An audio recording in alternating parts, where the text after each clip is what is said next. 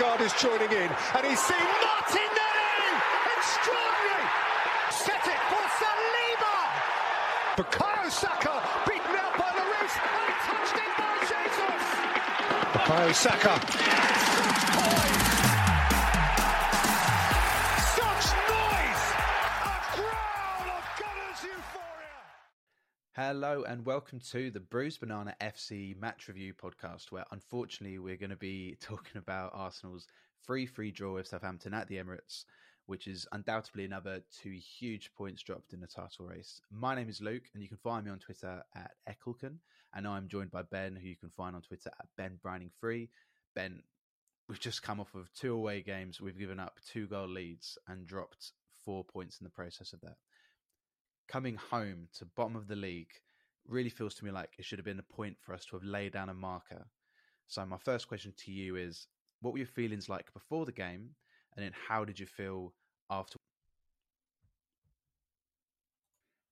Yeah, hi. If it wasn't Southampton, I would have thought it was a slam dunk. You know, you're playing bottom of the league at home, and it should have been a slam dunk. But it's Southampton, and we're not very good against Southampton for one reason or another. Why? Yeah, don't know. Why? They consistently haunt me. Danny Ings, Shane Long, just they bring Carlos Alcaraz, who they only signed in January as well. Good player, by the way. Very good player, very good player. But yeah, we're not very good against Southampton, but we're usually quite good against them at home. So I was quite confident, as you would be, bottom of the league. But we beat them, 4-0 last season, I think? Yeah. I think we do have a really good record against them in general. Yeah. But We hadn't lost to them at home in the Emirates era. I remember the graphic coming up. And to be fair, even when Ramsdale conceded that first goal, we'll come on to it, I'm sure we have a real problem from kickoffs, or from in the first minute we don't seem to switch on. But even when Ramsdale conceded that first goal, I was like, oh, it's fine. We'll get back into it pretty quickly. We'll be 2-1 up by 20 minutes, and then we'll just sort of ride it out. And it didn't really go that way, did it? Yeah, the poor thing about it is usually there's such a thing as scoring too early. So giving away a goal in the first minute and essentially starting the game 1-0 down is obviously really, really poor. But you did kind of feel at the time, it's literally like we have as much time as you could possibly want to get back into the game. And if you're going to concede a goal, you'd rather it be really early because then it gives you more time. But completely agree with what you said about kickoff. Like, we saw it against Bournemouth and it burnt us. We nearly got burnt against Leeds. It does feel like there's a blueprint now, which isn't even the most elaborate blueprint. It's take the kickoff, pass it backwards, and then just ping it onto Zinchenko's head and try and work off the second ball. It feels like we should come up with an answer to this question, because this is like a 90s problem. Do you know what I mean? Like, this isn't exactly like tactical revolution. Well, I was thinking sort of Gallows humour. At least we couldn't go 2-0 up when they scored. That was my first reaction. I was like, well, at least we can't throw away a 2-0 lead this time. Maybe that's a good thing. But it is a real problem, because we've accepted Zinchenko's flaws as a defender because of how much he offers us in attack. Like, that's pretty common knowledge. He's not a very good one-on-one defender. He's not going to win a lot of aerial duels. But maybe we need to have a think about how we set the side up in that sort of position. Like, from when we know the ball's going to get pumped long, maybe we should have a slight tweak to the way the side is set out. Maybe just from kickoff, put Zinchenko central, and maybe if Xhaka was playing, put Xhaka at left back to try and win the aerial ball. Because as you say, it is becoming a hallmark, a go-to tactic for most people, which is not something that we want to be known for. It's like when Man United play and you say sort of put the corner on De Gea's head because he's not very good in the claiming crosses. Like, it's that sort of Achilles heel that we're talking about now that's starting to come to the fore. Yeah, and Jack is a really good kind of talking point for this, I think, because even though his stock has risen quite a lot this season, like fairly, it still feels like he doesn't really get the credit he deserves for how important he is to this team. And I think we saw a really large kind of Granit Xhaka hole in the midfield yesterday, and it's not just that Fabio Vieira clearly needs more time to develop, like physically, mentally, the tempo of the Premier League. It just feels like with that position, that Xhaka and Odegaard play. Well, admittedly, Odegaard plays a bit further forward. There's a bit more freedom, but they're not really 8s. They're not really 10s. They're floating in these in between spaces, and especially when Zinchenko kind of floats in those central areas. If it always has felt to me this season that Xhaka is so good at knowing when to be where, like when to pull out wides to show for the pass, when to come into cover Zinchenko, when to get up into that half space to support the attack. It's a really kind of mature job of knowing when to be, and I think that helps us not just attackingly but defensively. So the fact that Vieira just looked a bit out of place for me yesterday, I thought, obviously we've seen the talent he has. I'm not sure what position is really best for him. It does feel like at the moment, if Xhaka's not in the team, he's head of the pecking order. But just, I guess next thing I'd ask you is, do you feel like how big a miss do you feel Xhaka was, and what do you think of Vieira in terms of this season? I think Xhaka was a miss for sure, but I'm not sure he was such a big miss. Like, we were okay for a lot of the first half. We got caught in transition a fair bit, but Xhaka would have been high anyway. I just think that Vieira didn't really offer a great deal. There's lots of discussion I know among Arsenal fans about whether he's good enough to play for Arsenal, and that's another story. I think he's definitely got the technical quality, but whether he can, you have to have supreme technical quality. You have to have like Bernardo Silva level technical quality to play when you're the sort of stature that he is, because that's all you can really lean on. Yeah. I do think we missed a little bit of bite in midfield, but at the same time, I think, and I'm gonna come back to our favourite centre back, but the gaps between defence and midfield and attack were so big in the first half yesterday, and it just felt like maybe Xhaka would have helped, but it felt more of a tactical issue than a personnel issue. And because if Vieira wasn't good, let's not make any bones about it. But I don't think that anyone necessarily would have been there, because I think Trossard, for instance, when he came on in the second half, was playing in a completely, like, he was playing in Vieira's role, but he was playing against a very different sort of tactical blueprint by Southampton, and that helped him massively, because he could drop deep, pick up the ball. Southampton weren't really too much of a threat because they sacrificed one of their attacking players, and the only threats they really had were set pieces, which I'm sure we'll come on to. But it felt like Vieira wasn't helped by the way the team was set up, and the fact that Southampton seemed to be able to spring through those transitions and into those gaps between midfield and defence that were left too big. Because, as we've spoken about before, the defence has dropped because Saliba's not there and we don't have the legs to cover him behind. And, that means the midfield has to drop, and then the gaps between the midfield and the attack are too big. So when the midfield pushes up to support the attack, then the gaps between the defence and midfield are too, it all sort of feeds into other things without having it's not Rob Holding made an error, but this is what we have to do to make concessions. And I think Fabio Vieira was pretty much a victim of that. That being said, I can see why a lot of Arsenal fans have taken the opinion that it's too soon for him, because he's not been great in the last 3 months, but he's had very limited opportunities, so it's difficult. It's one of those where I think the jury's still out, but he hasn't made he's not got any endearing qualities when he's not technically really sound.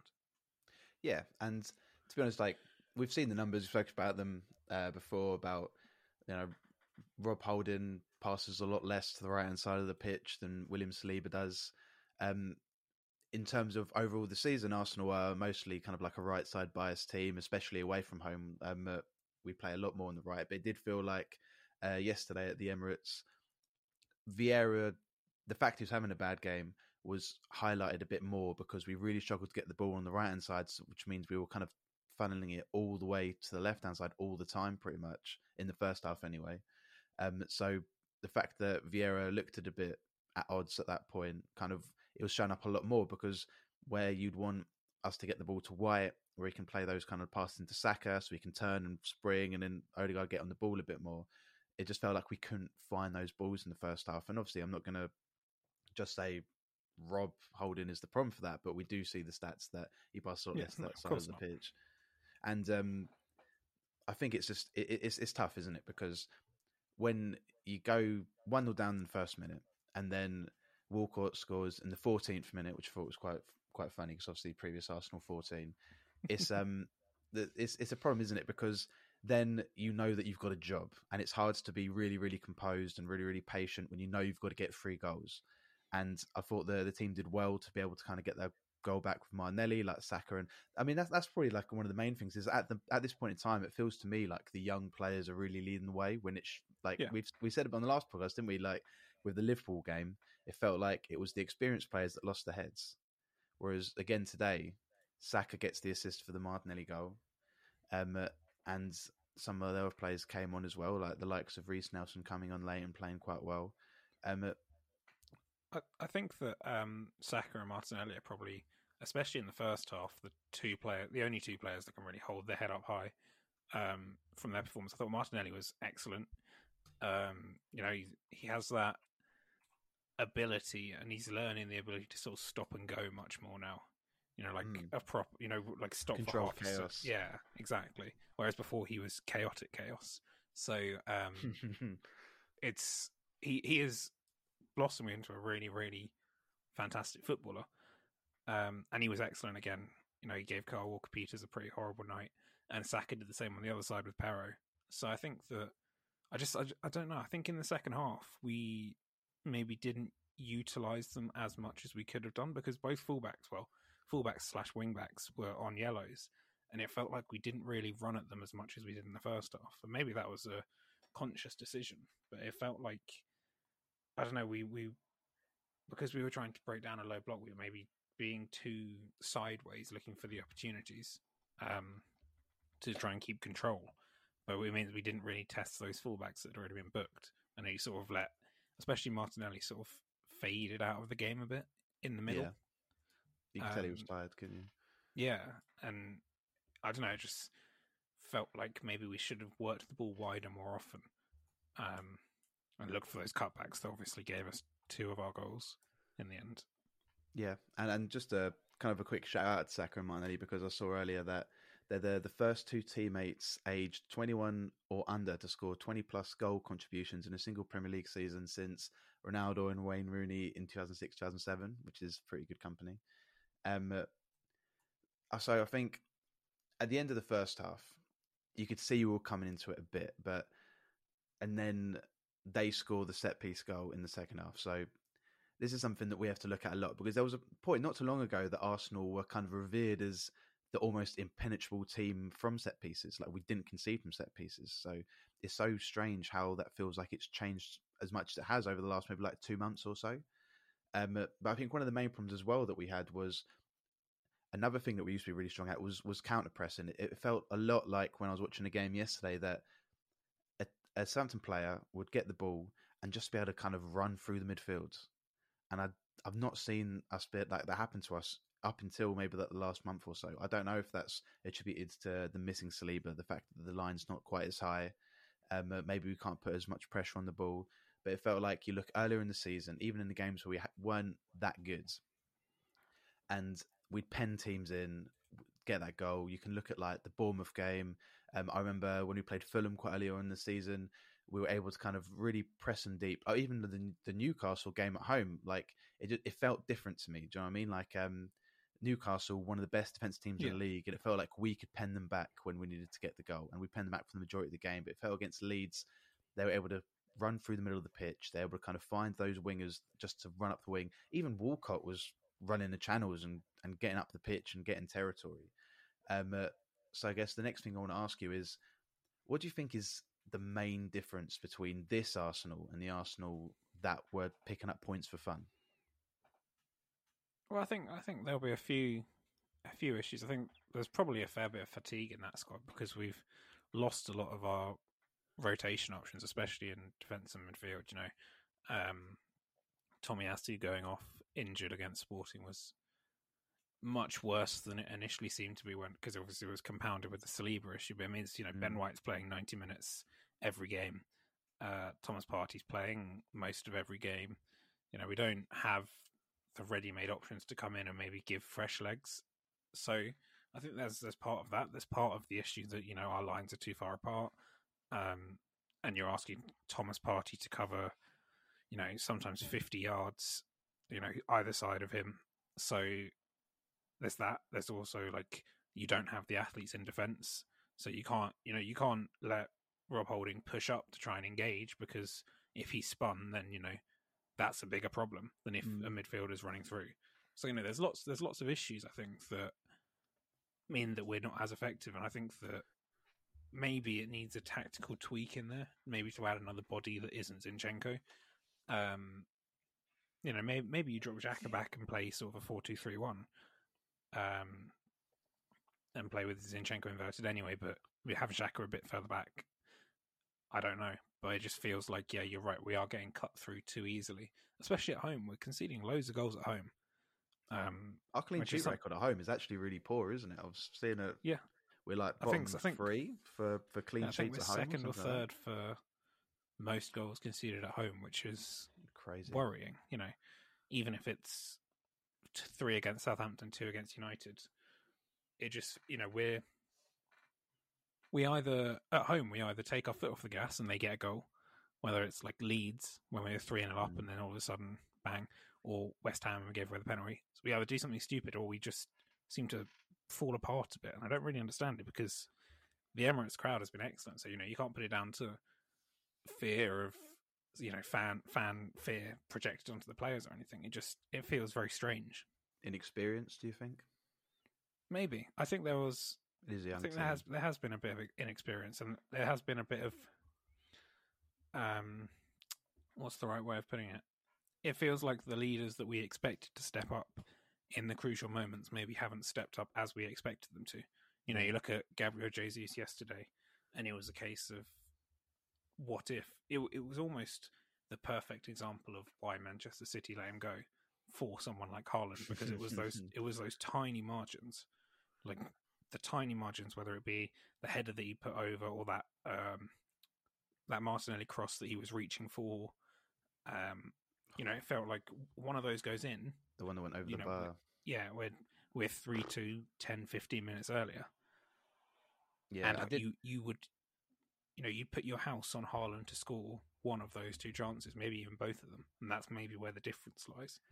Yeah, so I did notice the points, and obviously I think everyone's would probably agree with this over the course of the season, that a lot of the time it feels like Jesus always wants that extra touch as well. Like, obviously, in the case of like the Martinelli cross, like you kind of have to take it first time, but there were points where the ball would drop to him in the box and he'd take like a touch, take another touch, and by that time a defender's kind of closed down the angle and he's got to try and like swivel one way to create the angle again. It feels to me like he'd score more goals if he just was willing to take just a few more snapshots, which obviously, like, it's not always going to work out, but like there were times, like, especially late on, I think even at when it was 3-3, there was a point where the ball just drops him in the box. He's just outside 6-yard box, and he took like 2 touches before the ball kind of got stolen from him. It just felt like, mate, Do you think he gets in his own head a bit? Probably, because I think he's in that weird purgatory, isn't he, between like the fact that he's obviously a really fantastic player and a really fantastic striker, but he's not prolific. And I think for the talent he has, people expect him to score more goals than he does. So in his head, I think that he still maybe second guesses stuff, which is probably why he's not as clinical as other strikers around him. And I think you can see that as well. Like earlier in the game when he was kind of put through 1-on-1 with the keeper, and it's quite a tough angle, but he kind of takes it a bit wider than he should have done. He takes it a touch, yeah. I think he has to be more decisive a lot earlier and kind of have the confidence to do that. I think when a striker takes a lot of touches before trying to get a shot away, he probably does scream out a bit of lacking confidence and being a natural goal scorer. In fairness, when we bought in Jesus and Zinchenko, we did know their shortcomings. Like, we had seen it for years with City, and I think maybe it's a case of as much credit should go to Arteta for masking those shortcomings for as long as he has. By playing Saliba, playing such a high line, letting Zinchenko roam wherever. We've got the best out of these players that maybe aren't the 1% players that Manchester. Well, they aren't anymore. The 1% players that Manchester City have in the key areas, the De Bruynes and the Haalands. We've got so much out of them by just tweaking our system slightly, and everything works really well together for our first 11. And then when parts of the first 11 fall out, then it becomes a problem, because the players that you've got, cover for their shortcomings. All of a sudden, if that cover drops out, their shortcomings are more exposed. Yeah, and I think, if we wanted to go out and buy a pure goal scoring striker. We could have done that if we wanted to. Like, We might still. yeah, it might still, but like obviously in terms of last summer, we wanted a striker that give us a bit more, and Jesus has given us the bit more. To be fair to him, so as you say, you forgive the shortcomings if the quality is there, and on days it's not going to work, and on days it will. Another interesting part is obviously Xhaka is out with illness. Vieira comes in. Vieira doesn't have a very good game. Trossard comes in. Martinelli gets really tired, and Nelson comes on. So it feels to me like the person I'm referencing this is Emil Smith-Rowe, who just feels like Where is he? He's just dropping down that pecking order, man. Like, I don't know what to tell you. Just, I can understand, I don't know. I can understand that at this point in time, Arteta just prefers Vieira because Vieira's trained a lot more. He probably wants to give Vieira a bit more minutes. He hasn't been able to give him minutes a lot this season. Obviously, Smith-Rowe's had an operation, so like it's a hard thing to come back from physically. But we have seen Smith-Rowe come on a while back. Obviously, he came against Bournemouth. He's had sub appearances since then. It feels to me like since that point he's dropping. And obviously there's rumours, there's murmurs, and I don't want to say that he's definitely true or not because I have no idea. That it's possibly an attitude issue, which may not be the case. I don't want to blemish him with that if it's not, but it does feel to me like there's got to be something going on behind the scenes because as good as Trossard has been, when you're Emil Smith-Rowe and you don't really have a definitive position in this team, and I'd say the left-wing position has almost kind of come out of the remit of his skill set. So you're kind of thinking, that Xhaka position, it's open. It's there for him. Like, Xhaka's getting older. Obviously, the links to Mason Mount the other day, it feels to me like if those are true, then it's pretty like hard on someone like Smith-Rowe, who's at this point in time, he's 23. Admittedly, he's had issues physically, but he's got to be thinking if he can get himself fit, he needs to play. And if at this point in time, when the club needs a goal scorer, and they're not bringing on who I think I'm right in saying was our top goal scorer last season, and he's getting looked over out wide by the likes of Nelson, and centrally by not just Vieira but also another winger that doesn't even play centre midfield, then it feels like he's got a long way to come back. So I just wanted to ask, like, what are your thoughts on this? I know we've spoken about this in the last pods, but yeah, does yesterday change your perspective on this at all? I was very surprised that he didn't come on. It felt like the sort of game where we could really have done with him.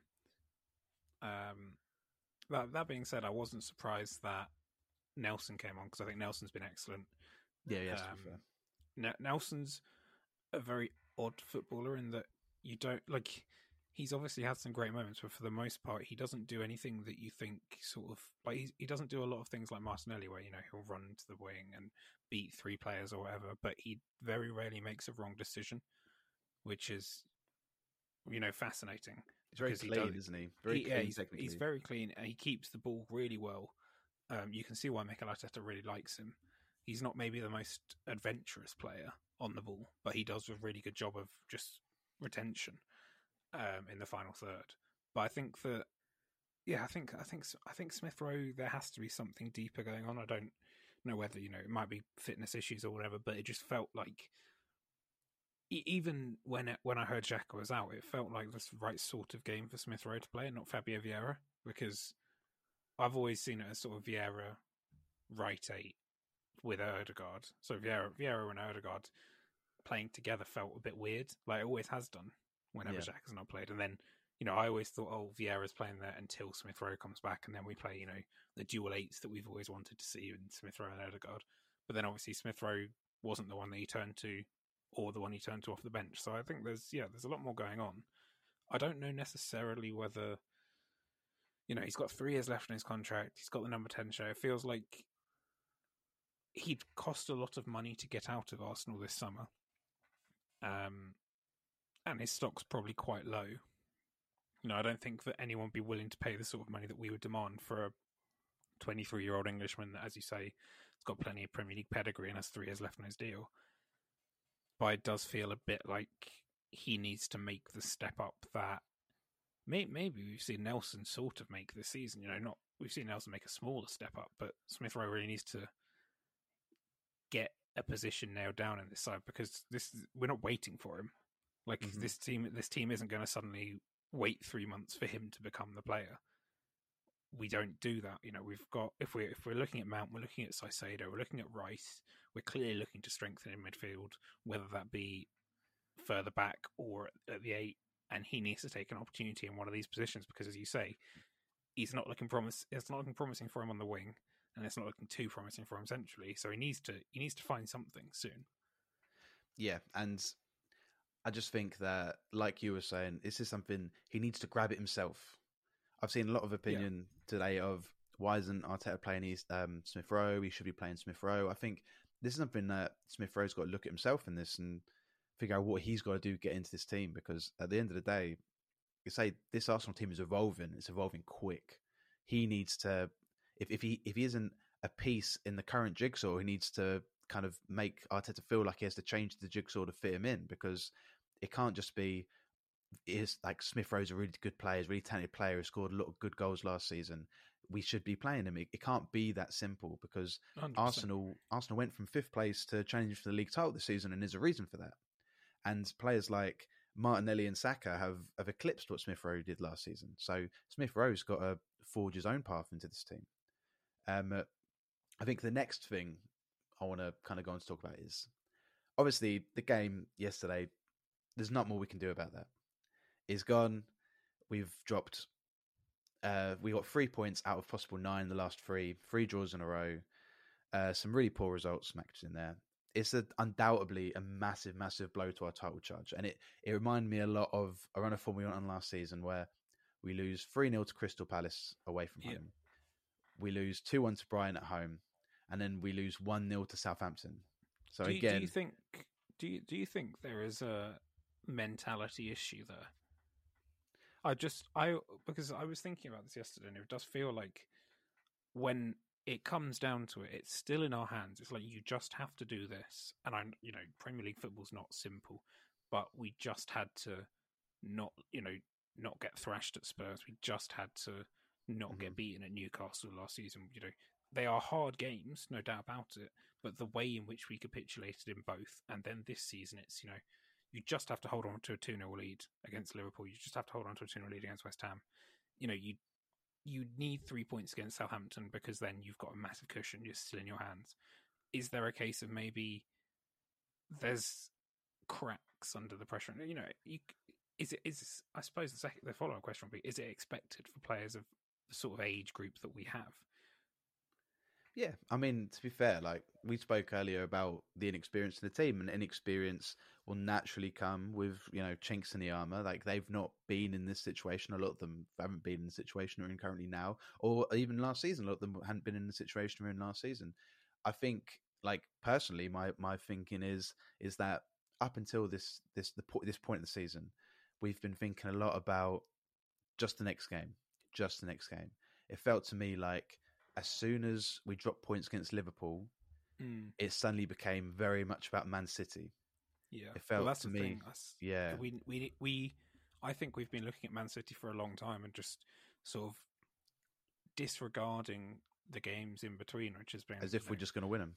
Yeah, everyone's been saying, "Oh, it's a massive game against Manchester City," as if by the time we get there, we'll be 7 points clear or 9 points clear or whatever, and that's the game, And it has, it's been played up in the media as it would be, as this titanic clash. But the truth is, we needed to get there in good form, and we haven't. So, yeah. I mean, to be fair, I wonder whether, as well, there's it might be a weakness of Mikel Arteta as well, as much as the players. None of them have been in this position before. It's almost understandable that they might overthink or make mistakes. I think that, for instance, playing Fabio Vieira yesterday, I think most people would agree was probably the wrong move. We could have had Jorginho in there. You could have had even Trossard in there or whatever from the beginning. I think maybe there's a case for there being some sort of, not mental weakness, but uncertainty and a little bit of trepidation among the squad. Yeah, it's strange, isn't it? Because I felt that uncertainty watching the team last few weeks, but also in terms of the West Ham game, you felt that arrogance. It's hard to you need that balancing act between the two, don't you? Like, you have to believe in yourself. You have to you know how good Thomas you are. Partey. Like against West Ham, he tries the flick. Everybody, that's where it went wrong. And then against Southampton, at 2-1 down, he tries to nutmeg Ward-Prowse on the edge of his area, and it goes for a corner which they score from. Those are the fine margins. Yeah. And then, 90 plus 8, he goes for the hero ball 30-yard screamer that I think just about everybody in the stadium and watching when he shaped to shoot knew where that was going. Like, no, not one person I think ever went, "Oh, that's going in." Yeah, like, that was the moment that you kind of knew that the game was over. Because I really believe, man, like, honestly, when Saka scored and you look on the big screen and it says 7 minutes, I really thought we can do that. We can get one goal in 7 minutes. Like, one thing that you can never really say about this Arsenal team is that we're good at scoring goals. Yeah. We've got problems and we've got inconsistencies, but it feels like throughout the entirety of the season we've scored goals. And I really, really believed after that Saka goal, and the noise was unbelievable in the stadium. Like it was deafening. It was literally deafening. Everyone was on their feet. As soon as that Odegaard goal went in, the atmosphere really changed within a second. Yeah. He took that game by the scruff of the neck in the last 10 minutes. I mean, I don't know where he was for the first 80, but the last 10 was, the goal he scored and then dictating the play on the right. Arsenal seemed to find some sort of rhythm. As you say, you can't fault them when it comes to goal scoring. What I will say as well is I feel like the idea that this is Arsenal's last chance at winning or the only chance of Arsenal winning the Premier League is a bit overblown. We've shown we are good enough. We're only going to get better. And when, the squad evolution is going to still happen. Rob Holding probably won't be here next season. Rob Holding probably won't play, the final 8 games of our season next season, although he has for the last 2, We'll find a player that's more suited to that position. They will make the team better. Thomas Partey might not be here. Fabio Vieira, we might have a better option than Fabio Vieira. All of a sudden, these tiny margins where we're losing games, we'll start winning games. And yes, there is the argument that other teams will get stronger, but Chelsea are a bit of a mess. Spurs. Liverpool have got to get a lot right in the transfer window. Man United, Man United, I don't know, because I'm still not really sure which box to put them in. They've improved a lot, but they're still quite a long way away from being an elite side. And then you're looking at Man City, who will improve, but we've got, we have to be perfect to beat Man City most seasons. If Man City beat us this season, we'll be, I think we're on course for 90 points? Which would be crazy. Yeah, they'll be on for 92 or something. So, Liverpool have seen it. You have to be perfect. So I don't think this is by any stretch of imagination like our best. It might be one of our best chances, but it's certainly our only chance to win the Premier League. No, of course. These players, like as we said before, this is the second youngest team in the league. Like exactly, the likes of Martinelli and Saka, like they're only going up. And we've probably got, in my opinion, the best young centre back prospect in the world in Saliba. Not just in the Premier League. Like this kid is really going there. And obviously, Gabriel's still young. Ben White's still young. So yeah, we've got loads of time, and especially if we are able to kind of reinforce the likes of like Rice and Caicedo in the summer, then that's more brilliant young players just coming in to shore us up. Exactly, and you got to hope that injuries won't cripple us in the way that they have in the last 2 seasons. We are weak at centre back, but if we can maybe bring in that extra third choice centre back that we hadn't thought about last season because we were too busy doing left back and striker and all this other stuff, we we'll be in a much better position. Yeah, exactly. Like, I don't think this is our only, I'm sure this won't be our only chance to win the Premier League. I mean, and one thing I want to say to you now is, and this is my last question to you for today, Ben. This last question, I want to give it a bit of build up. So imagine there's like epic music behind me or something. I don't think I'm going to edit it in, but just imagine. We'll edit it in. Okay, yeah, we'll edit it. Why not? We'll see what we can do. So obviously, as I was saying before, last season, 3 losses on the bounce, right? 2 away from home, 1 at home. And everyone thinks we're in the mud. Everyone thinks we're in the mud. And then somehow, against all the odds, we go to Stamford Bridge for a much different Chelsea. A much, much different Chelsea. With all the injuries we had, Nketiah starting, etc., etc. Arteta made some changes, and we spank them 4-2 at Stamford Bridge. And we go on to win the next 3 games after that. And obviously, we won't talk about what happened after that, but it just feels to me like we can pull something out the bag. And now we look forward to Wednesday, which is now not a must lose or a must draw. It feels like a must win. Oh, must not lose. Not a must not lose. It's now a must win. We've got to win this game, in my opinion. So my question to you is, and it's quite a simple question, but I guess it comes with with a lot of layers to it, is do you believe? Oh, you have to believe in this young team. They've done more than we thought was possible this season. You know, we're going to a side that have infinite resources. Although, to be fair, what I will say is I think that Nathan Ake, if he's injured for the game, is a massive, massive loss for City, because Aymeric Laporte is not anything like the defender that Ake has been this season. So that'll be a really interesting dynamic what happens there.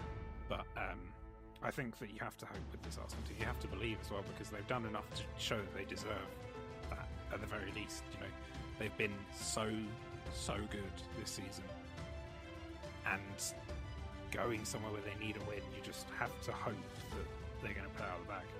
Although, that being said, we don't have Mohamed El Neni to produce the pass like he did at Stamford Bridge last season. So, you know, swings and roundabouts. Yeah. To be honest, even though we're still top of the league at this point in time, it feels to me like in a lot of people's minds, we've gone from leaders to chasers, because people just assume that Man City are going to win the game spare. So I don't know if there'll be a mentality shift, whether or not we're going to go in our heads from, instead of thinking we're holding on to the first place, to we need to chase first place. Maybe that would be a good mentality shift. I'm not sure how that's really going to work out. Well, but... I think a lot of people expect Manchester City to be perfect, and as you know, we've already covered before, if they are perfect in the next, what have they got, 12 games left? 2 against Madrid, 8 in the Premier League, 9 in the Premier League, and a couple of FA Cup games if they make the final. Yeah. If they go perfect for that, then fair fox. You can't say fairer than that, can you? Because they got Brighton away, Brentford away. You know, they got some Everton away as well. They got tough games coming up. Everton away sandwiched in between Real Madrid. You know, that's tough. It's tough. And they've dropped points this season. Do you know what I mean? They dropped points to Everton at Man City. And Brentford at Man City. Yeah. You know, you can just sort of... And they got Brighton away. See in the corner of your eye, you can see the hope of like a Michael Keane bundled over the line goal in like the 82nd minute. I'm on my knees for it. Goodison Park goes crazy. Man City are crestfallen. I mean, all I can say now is that the last 3 games have given me pain. They're giving me as like proper pain, like not like necessarily physical pain, but just like I feel quite downtrodden. But it's, to me, right, and I said this on Twitter, that it feels like the title race isn't over, but we're taking the scenic route for it. And the next part of the scenic route, the next stop is except the sat-nav's accidentally taking you into a lake or something. Yeah. We'll go around the seafront. It'll be fine. It'll look nicer. And as Arteta said, there's no more beautiful way to win it than to go to Man City and get a win there, take that momentum. We're not thinking about Newcastle. We're not thinking about anyone else. But will we go there and get a result? I don't know. Will I love this team anyway? For sure. Can we do it? We can do it. We'll have a preview out on it where I'm sure we'll discuss whether we can and can't, and the robot in the room. Yeah.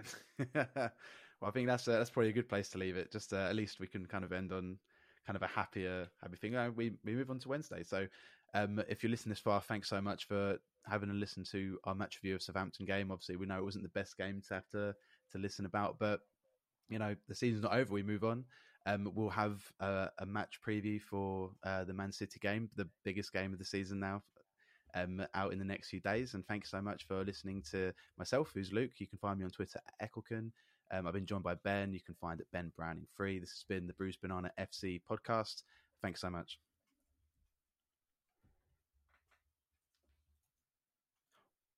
Odegaard is joining in, and he's seen Martinelli! Extraordinary! Set it for Saliba! Bukayo Saka beaten out by Lloris, and touched in by Jesus! Bukayo Saka.